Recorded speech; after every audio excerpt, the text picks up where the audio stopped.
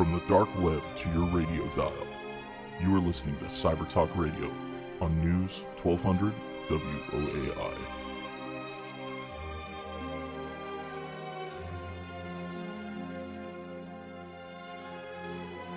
Welcome to Cyber Talk Radio. I'm your host, Brett Pyatt, a 20-year internet security veteran. I'm joined by a former guest, and he's agreed to come back. We've got some exciting new stuff to talk about European law, and you wonder why this matters with cybersecurity, but it's European data privacy, and we're going to have a bit of a hypothetical discussion throughout the program today. Nothing here that's offered on this by myself, who's not an attorney, or by my guest, Van Lindbergh, who is an attorney, is legal advice. This is not legal advice. These are hypothetical discussions and some background on these new European data privacy rules. Van, thank you for joining us today. I'm happy to be here. Yeah, so GDPR, what does this new acronym stand for? It stands for the General Data Protection Regulation, which is designed to enable individuals to better control their own data and the way in which it's used by companies, both those who they directly work with, and this is where it reaches a lot more people, the companies that subcontract or work with other companies for the processing of that data. Yeah, so if we rewind back in the world of EU data privacy, and EU being the European Union, and it's somewhat different from like an American federal law where you have one government that passes a law that gets rolled out across all 50 states.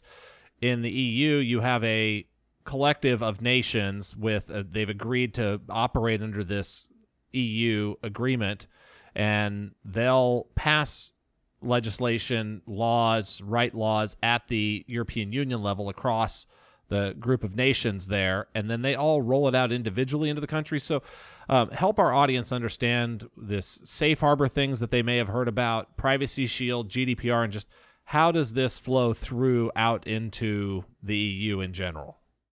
So I think the way to start is by thinking about the difference between the way Europeans think about personal privacy and think about the rights of citizens and consumers versus the United States. In the United States, we have a long history of saying that almost anything goes when it comes to contract.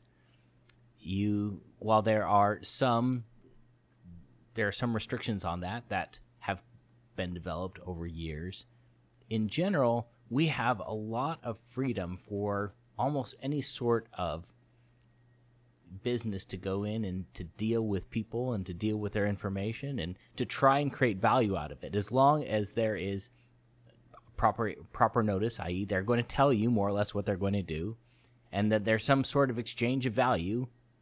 You get some value out of whatever they're doing. By and large, U.S. regulators have been hands-off. So if I was a social network and then you as a consumer signed up for my social network and I collected all sorts of information about you so I could serve you very relevant advertisements, totally fair inside the U.S. in general. Absolutely. And this is important because this is largely the business model for the internet, is collecting information, packaging it up, slicing and dicing it, and making sure that you can provide relevant advertisements. Now, this is true worldwide, but the EU takes a very different take on the rights of their citizens, and they've always been much more privacy-focused than the United States. And so they used to have a lot of agreements between the United States and various countries in the EU focused on how you can make sure that EU citizens have the proper protections. And so you would have, for a long time we were under something called the safe harbor, which is that if you had a certain level of privacy protections underneath our laws and in your contracts, then you were okay to transfer information back and forth. And this enabled a lot of cross-border digital commerce, a lot of what they would call a processor versus a controller. People doing various stuff with the data in all sorts of different jurisdictions. Yeah, if I was a U.S.-based e-commerce company and I wanted to be able to ship product to people in Europe and I wanted to have European citizens be able to sign up for my e-commerce service, share their information with me, and be able to purchase goods off of my website, I could do that with a safe harbor agreement. That's right. You could also, even if you were a purely European company and you wanted to use a U.S. credit card processor like Stripe, or you wanted to use a U.S. backup company, or you wanted to use any sorts of underlying business service, you would also need these sorts of contractual provisions. Yeah. That you also had things called model clauses, which were agreed upon specific contractual language that had to be included word for word that governed some of the transfers between data. Well, a couple years back, someone sued Facebook from Ireland, where they said, you know what, this safe harbor is not sufficient to guarantee my rights as an EU citizen that everyone has agreed upon. And to a lot of people's surprise, this person actually succeeded. Yeah, so this went up to the European Court of Justice, which is kind of the equivalent of the European Supreme Court. Yes, for these sorts of transnational issues. That's correct. And so this essentially invalidated a lot of this pre-existing safe harbor. And for a series of months, there was a lot of uncertainty in terms of what could you do, because the existing legal framework for handling these sorts of transnational data transfers was that there wasn't anything. Yeah, there effectively was not a digital trade agreement between even countries in the EU and each other on how they should handle it. If I was France and I was storing German citizen data, or vice versa, or even outside the EU to the US or other places.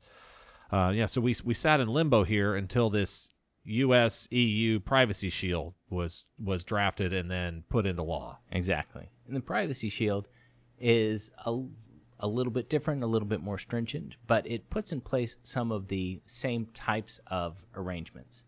But all of that was really a preface to the GDPR, which was negotiated over a series of years. It was ratified in early 2016 and is going to be effective throughout the EU on May 25th, I believe, of this year, of 2018. And that is a big day because already a number of these data protection authorities are starting to either prepare companies for the ways in which they are going to enforce it, or they've started writing regulations that are preparatory for the enforcement of the GDPR. And this is a very big deal for anyone who does business, even indirectly, with a citizen of the EU. Yeah, so then this is some of the difference between Europe and the U.S. on this. If in the U.S., if a federal law gets passed, typically federal rules are written and there's a federal agency that would enforce it. So we just passed a major tax overhaul here. The IRS is a federal agency. They're going to write rules about that, and then the IRS will be responsible for enforcement of that new tax bill. Where in the EU, my understanding is EU drafts these GDPR law, and then each country has its own enforcement agency that's going to go handle the enforcement. That'd be the equivalent of, I guess in the U.S., the feds drafting something and then a state drafting their own rules and having their own enforcement agency for it. That's right. The EU has this interesting counterpoint, this push, both for centralization and for individual sovereignty, and that results in sometimes you get a push toward more centralization, and sometimes you have various countries saying, well, we really want to have the final say on how this applies to our citizens. And so where the original legislation was drafted so there would be a single GDPR enforcement authority, that's not where it ended up. For the reasons of sovereignty, there may be a lead GDPR enforcement agency, and other agencies are supposed to follow their lead, or take the things that they say and implement them. You really need to deal with each individual enforcement agency, and who you may be dealing with ends up being a country-specific matter. Yeah, so so folks have had a couple of years now to look at GDPR and look and see where and how this is going to be set up and enforced. So with this time and background,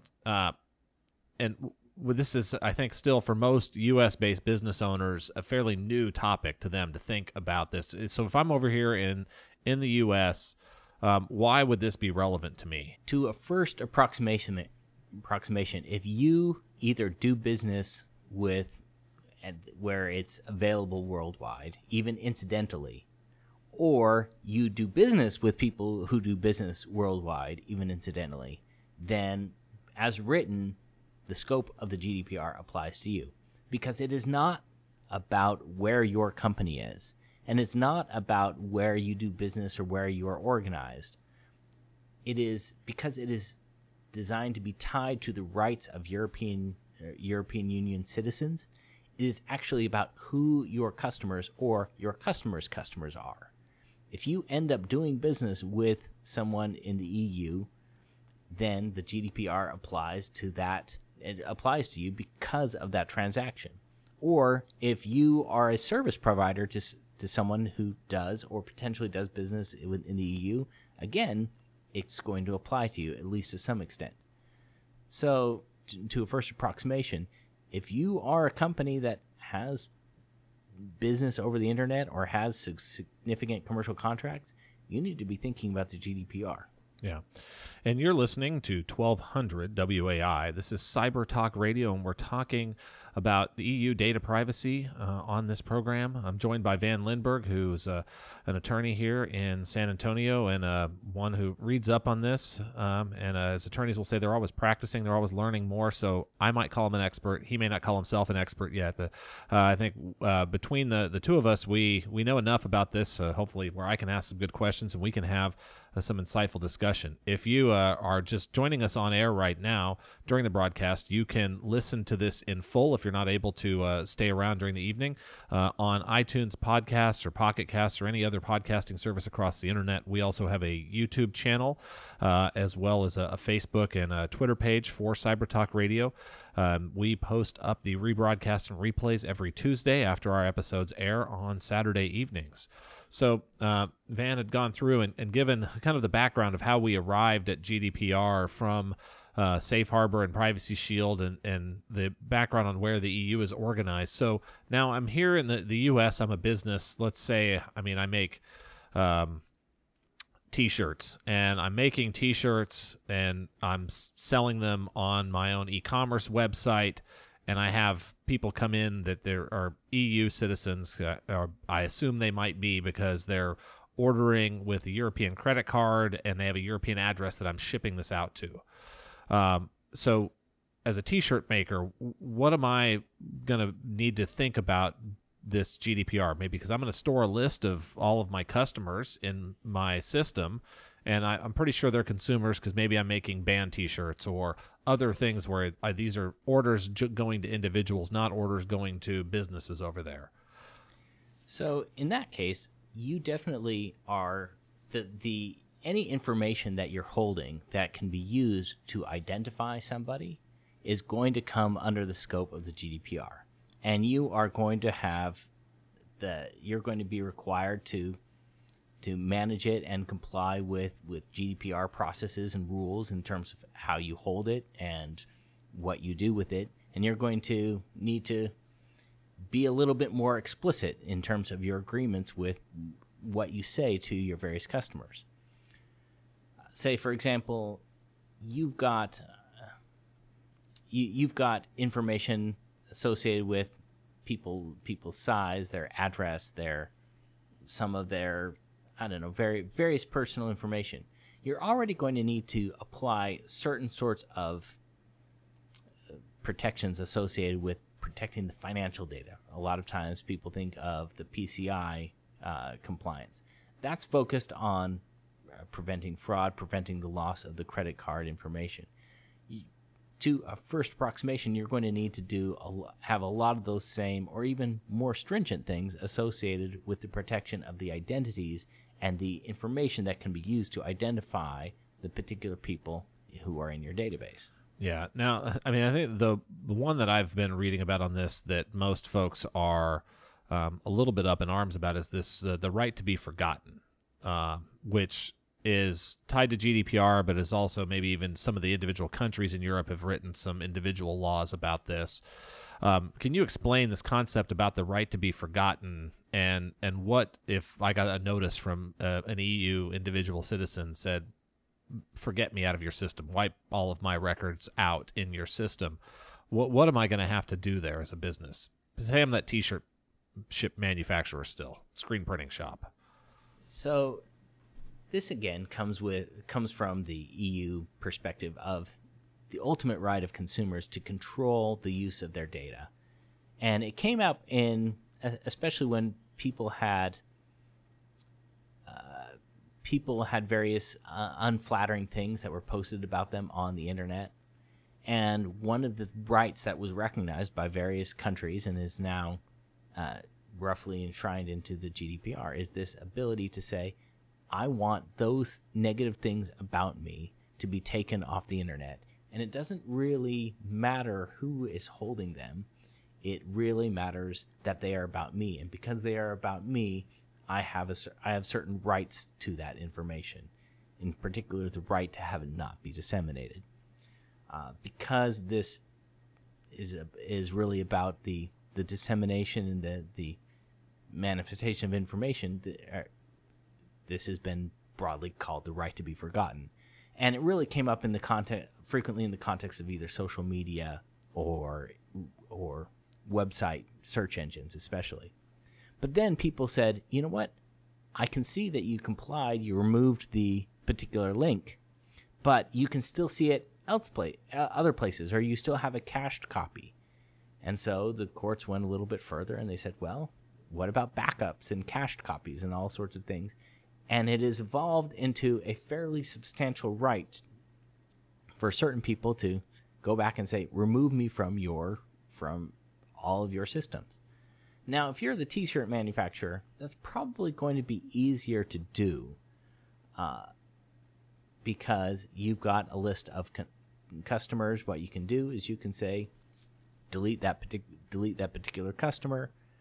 Alternatively, zero out their information and replace it with the dummy, deleted information if that's what's required by your database, for example.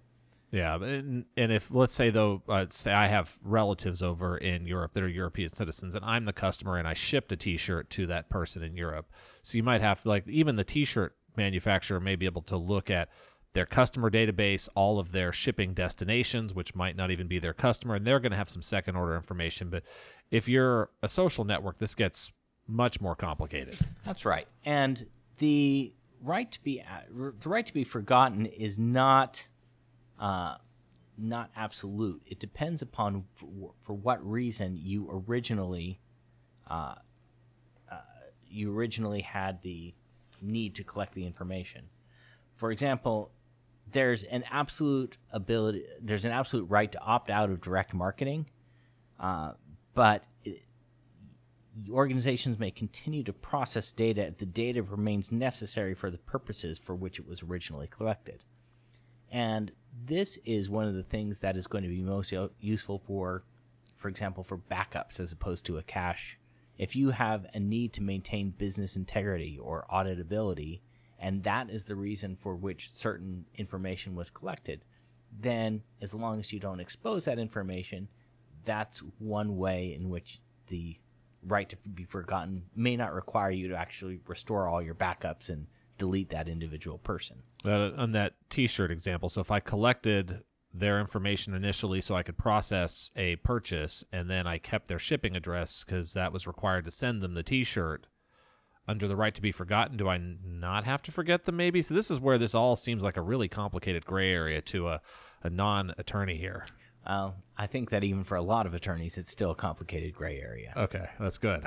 I think that a lot of what people are saying is that it depends on the purpose. For example, let's say that you had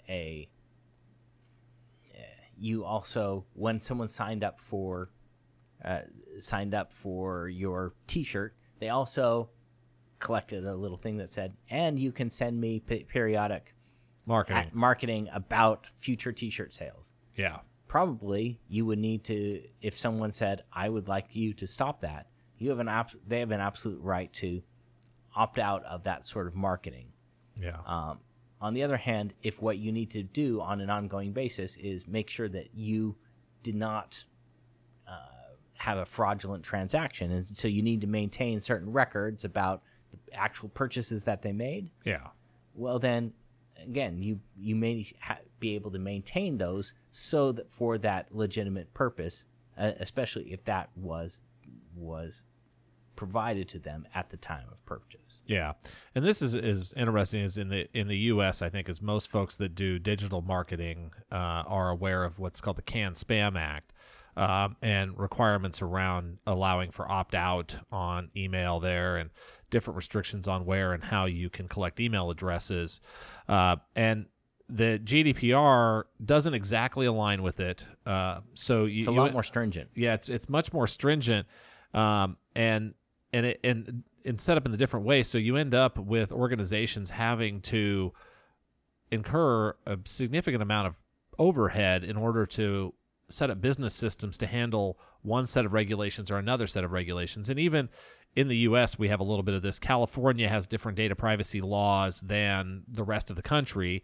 They have some more stringent laws. Massachusetts is another state with some pretty stringent data privacy laws for residents of those states. So in the U.S., we're not immune to creating regulatory conflict either. But, I mean, from a small business perspective, this all seems pretty overwhelming. I think that for a lot of businesses, particularly if you are dealing with stuff, the T-shirt example, there are ways in which you need to think about this. It needs to be on your radar. Where it becomes a lot more difficult is if you're starting to deal with either social networking or marketing, where your business is people to a certain extent. Yeah. When you go there, you've got a lot thornier issues that are going to take a lot more time to work out. Yeah, and so as I think as we dive into this some more after the break, we can talk some hypotheticals on the enforcement side, and just a little bit of a teaser lead-in. If I was China, I have some pretty clear ways to enforce my laws on the internet on companies that operate servers outside of China. I've got the Great Firewall, and I can control access to those systems for my citizens. Russia's got some similar things. Some other countries have done certain things to control access to the internet from their citizens and control businesses being able to go into and operate inside of those countries. The EU doesn't have anything like this, and I'm not aware of any EU member state right now that has any sort of border-level internet filters to handle a U.S.-based internet operation and to block their citizens from connecting out to it. I'm not aware of anything like that either. I think that would actually be contrary to some of the agreements that they've got, especially either with the U.S. or with inside the EU. But what they've done is they effectively have what we'd call in the U.S. a long-arm statute that says, if you're going to transact with our citizens, then you have availed yourself of our laws and our protection, which means that even if you're someplace else, our laws apply. Yeah. Now, it's an interesting one, and the U.S. gets beat up about that. It's like we've done on the tax bill and the tax changes here. The U.S. was the only major country that taxed foreign income before. Now that's sort of getting undone and unwound, while the EU is actually sort of creating foreign privacy oversight on people that operate around the whole world if you want to interact with EU citizens over the internet. So we've got tax things going one way, and we've got privacy legislation going the other direction. You're listening to 1200 WAI. This is Cyber Talk Radio. We're going to go ahead and take a quick break here for the news, traffic, and weather update at the bottom of the hour. And I will be back with Van Lindbergh while we will continue talking about data privacy and how that affects your business here in the U.S. when you're interacting with European citizens.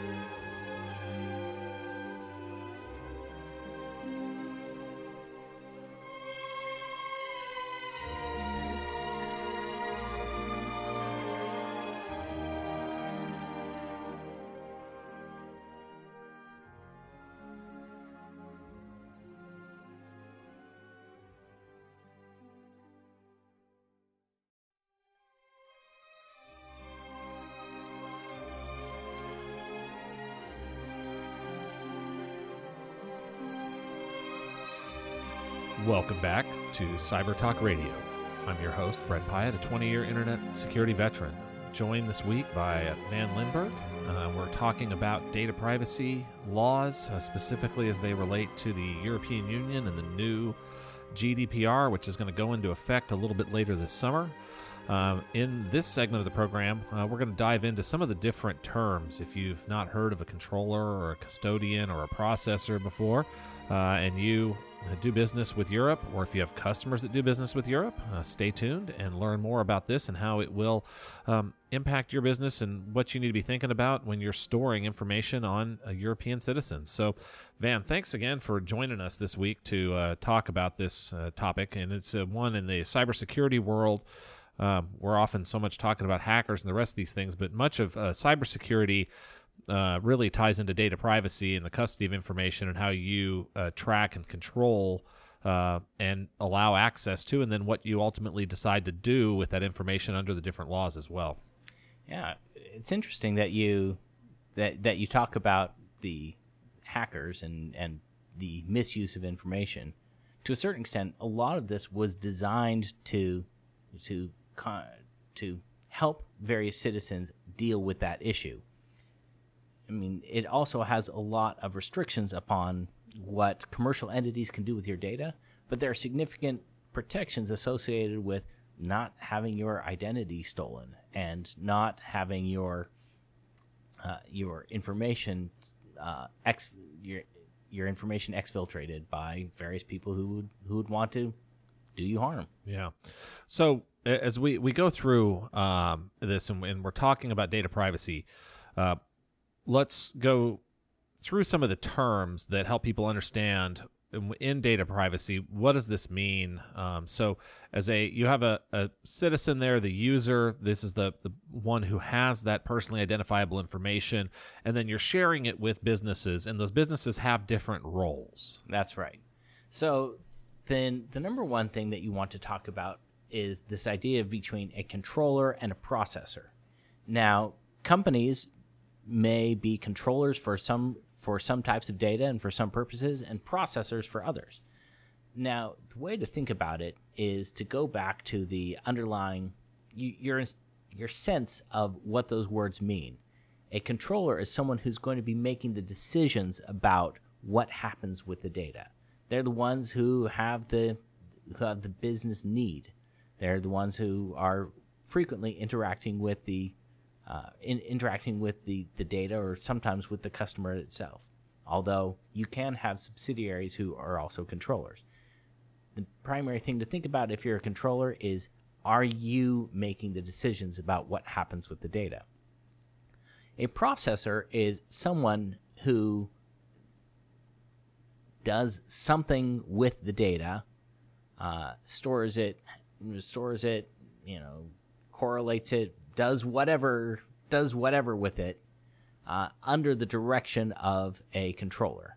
So, for example, if you are...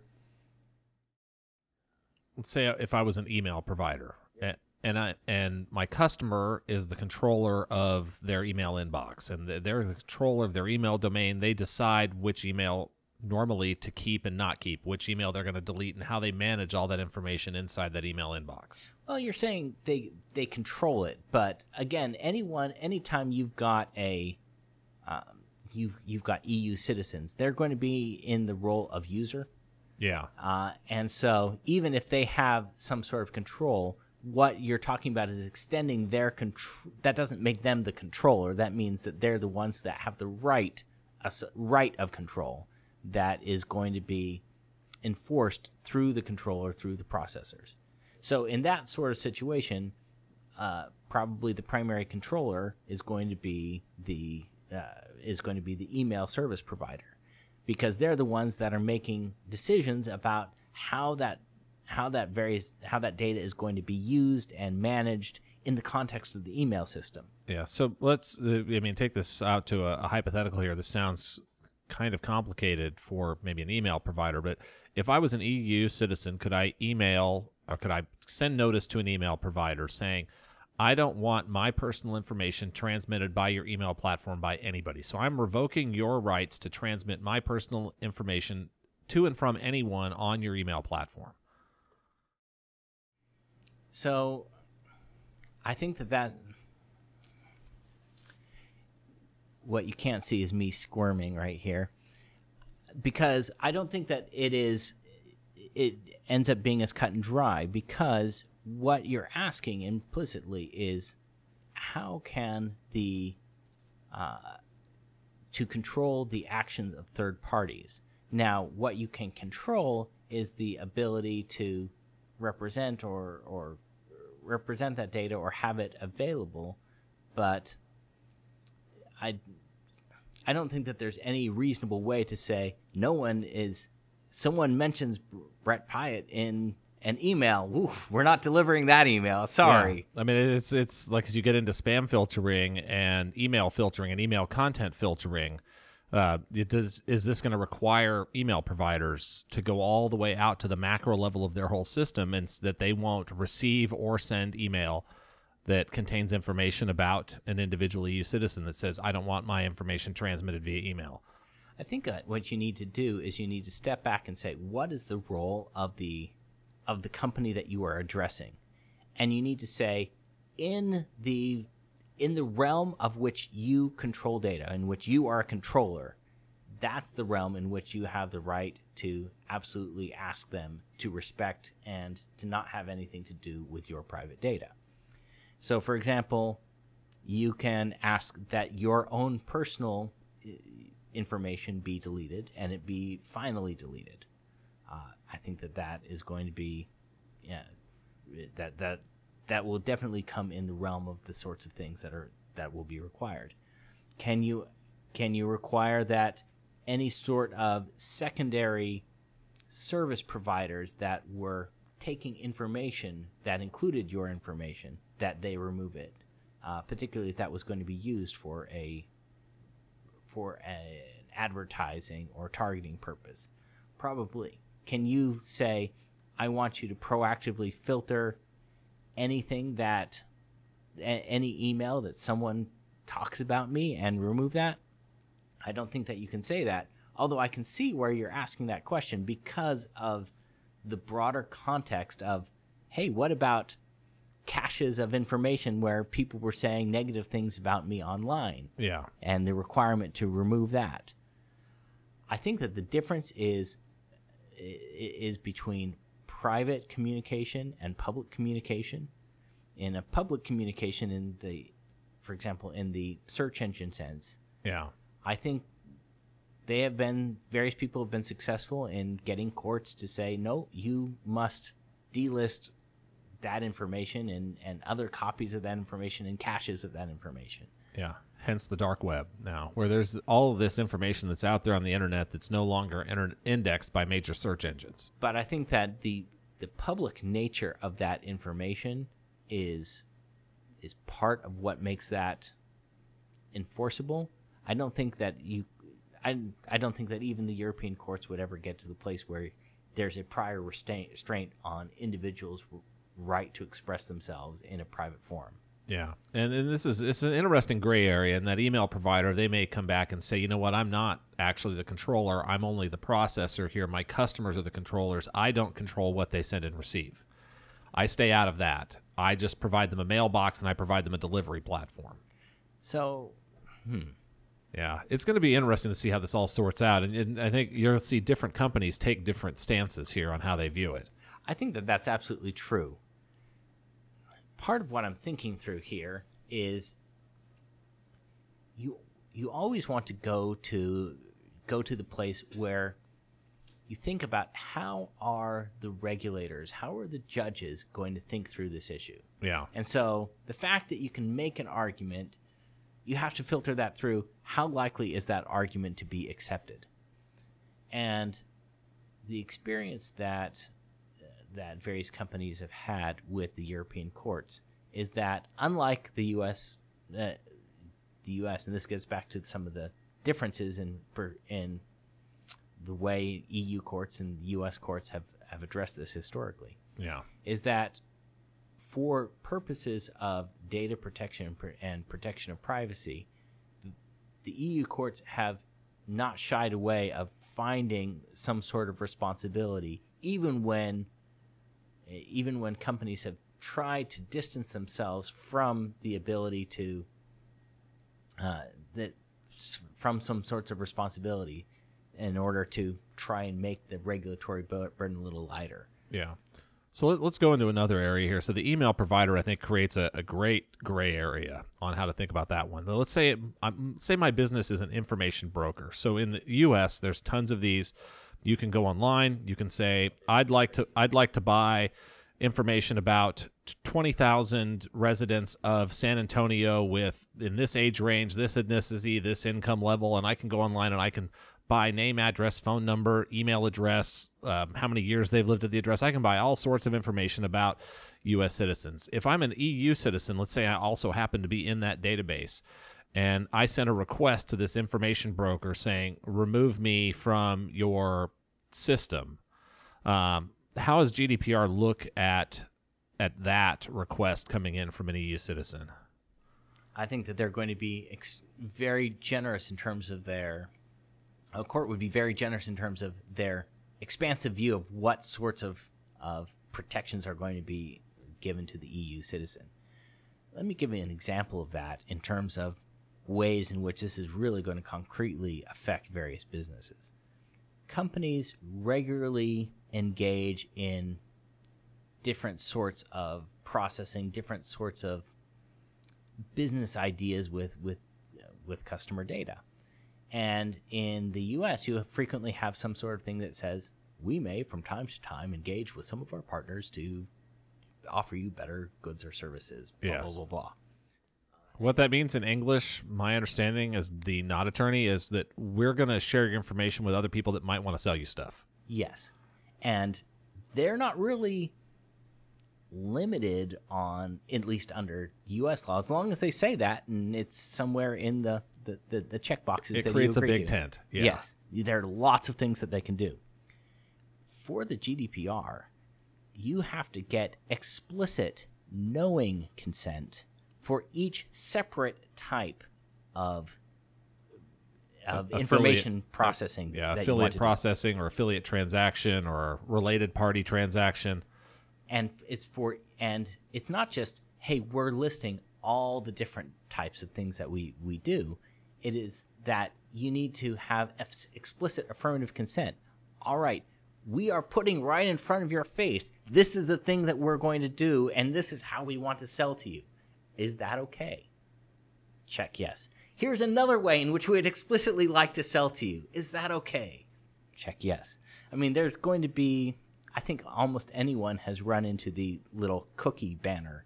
This site uses cookies, to do whatever, read more or click OK.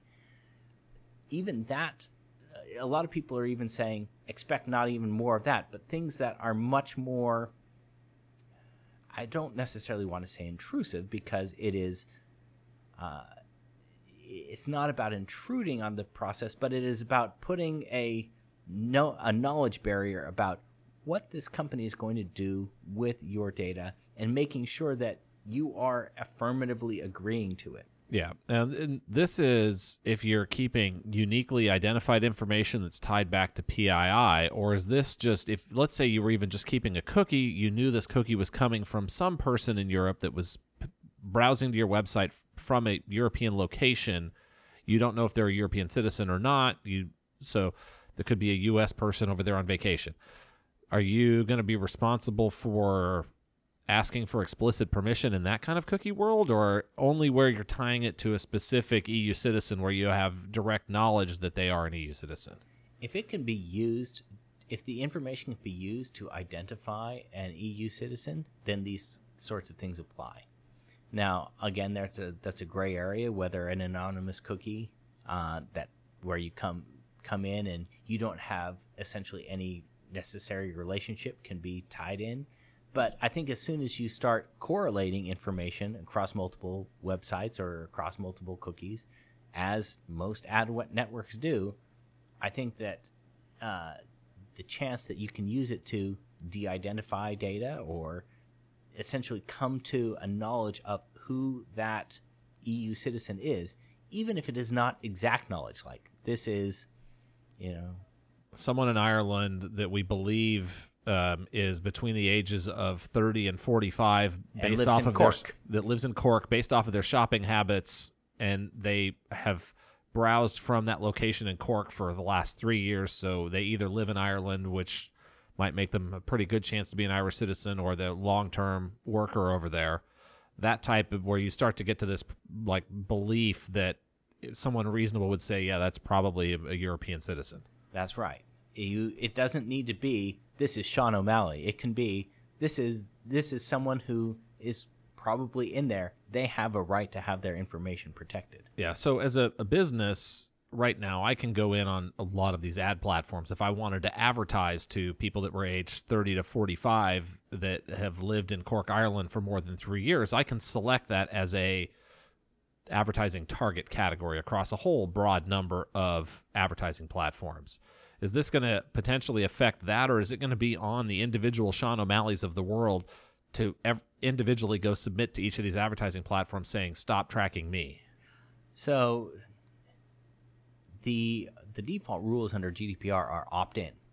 Yeah. So what happens with things before this summer effective date? So if all these platforms have already collected all this information, do they have to go back and get permission, or do they get to keep all the information they had and we've now created an incumbent wall or barrier for new people entering the world? You're going to have the same, it doesn't matter if you collected the information beforehand or later, you're going to have the same sorts of the same sorts of requirements in terms of your ability to use or to process that information or use it to target as soon as the GDPR comes in and starts to apply. Doesn't matter that you collected it beforehand. There's no grandfathering in of existing data under the platform. So this potentially creates a blank slate then. Everyone has to, as of the effective date of this, everyone has to go back and get permission from every EU citizen to use their data for any, especially on the marketing side of things. For any marketing purposes, they're going to have to go back and obtain permission from everyone. So all of the incumbent advantage is potentially wiped out then as of this date?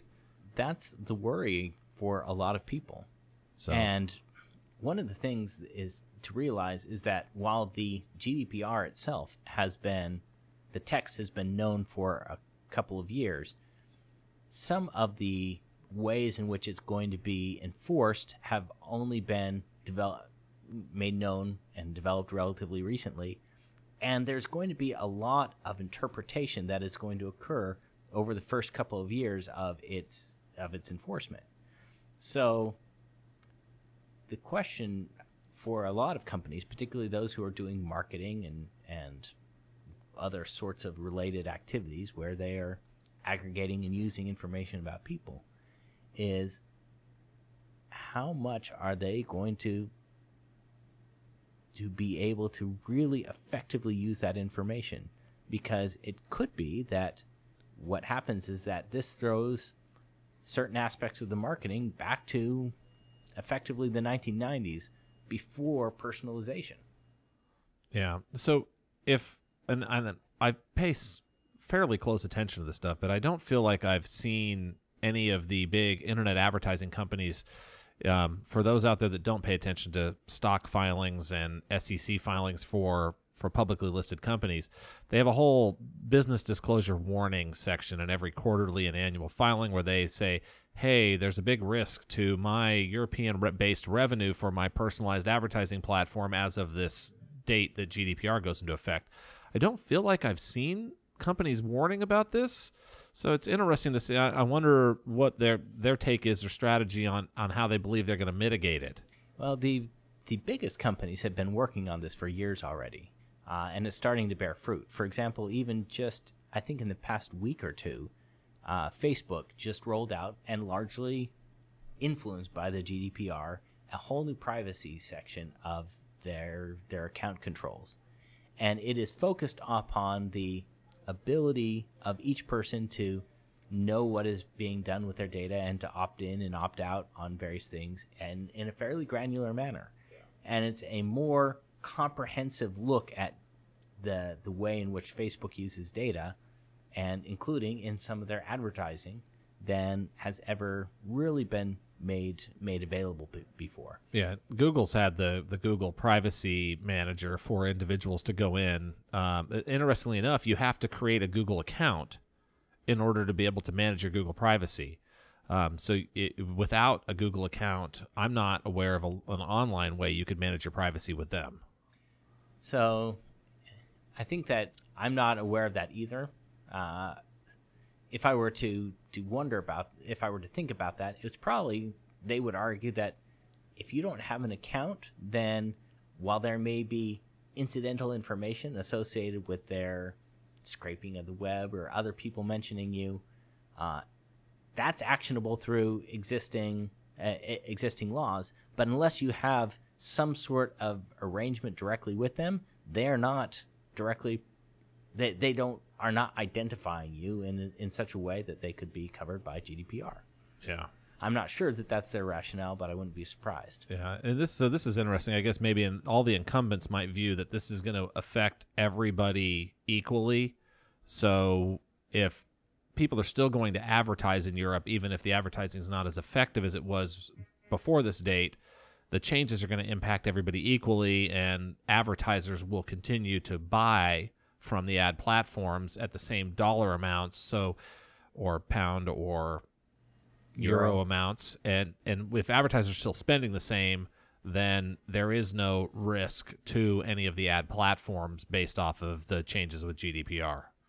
I think that the thing that is really getting people's attention are the penalties. Yeah. Now, the penalty provisions for the GDPR are, shall we say, robust? Yeah. Extreme? It is. It's 4% of worldwide revenue, or I think 20 million euros, whichever is higher. Yeah. So when you think about that, that's a pretty significant whack at any company of any size. Yeah. But if you're a Google who does roughly $100 billion in revenue these days, or Facebook that's at $50 billion in revenue, that's a fine of $4 billion, where I believe Google's already paid a $3 billion fine to the EU. So maybe, again, back into normal course of business. Yeah, these things are, and that's not a one-time fine. You can be fined multiple times. Oh, is there any frequency restriction? And they just fine you on Tuesday, fine you again on Thursday, or is it annually? I don't know. It'll be interesting to see how that sorts out too. But it is enough that for companies that are doing a lot of business and know that they are international, they have been dealing with this for a long time. I think that there's a large second tier of companies, though, that are going to be covered by this, or more correctly, are covered by this and don't really realize it, or aren't properly appreciating it, or aren't appreciating the risk. In not too long, as these things go, one or more of those companies are going to get whacked. And at that point, a lot of companies in the United States are going to get scared, because they're going to realize that they have exposure that they didn't really properly deal with and mitigate. Now, this is something that, depending upon what your company is and what your company does, and may be something that you can deal with relatively easily. I think that for anyone who's listening to this regularly and adopting proper security measures, there is more ceremony associated with GDPR compliance than people are probably regularly used to. But that doesn't mean that it is something that people can't deal with, particularly for a lot of these companies. The question is, if you're one of those ones who really is dealing with this data and you don't take proper precautions, it can lead to some pretty serious issues. This is a topic that we could go on about for many, many hours. So it's an interesting one. Reach out to us on Facebook, follow us on Twitter, start a conversation and continue it on through there. And we can keep talking about data privacy, and maybe we'll have Van back for another program here in the future.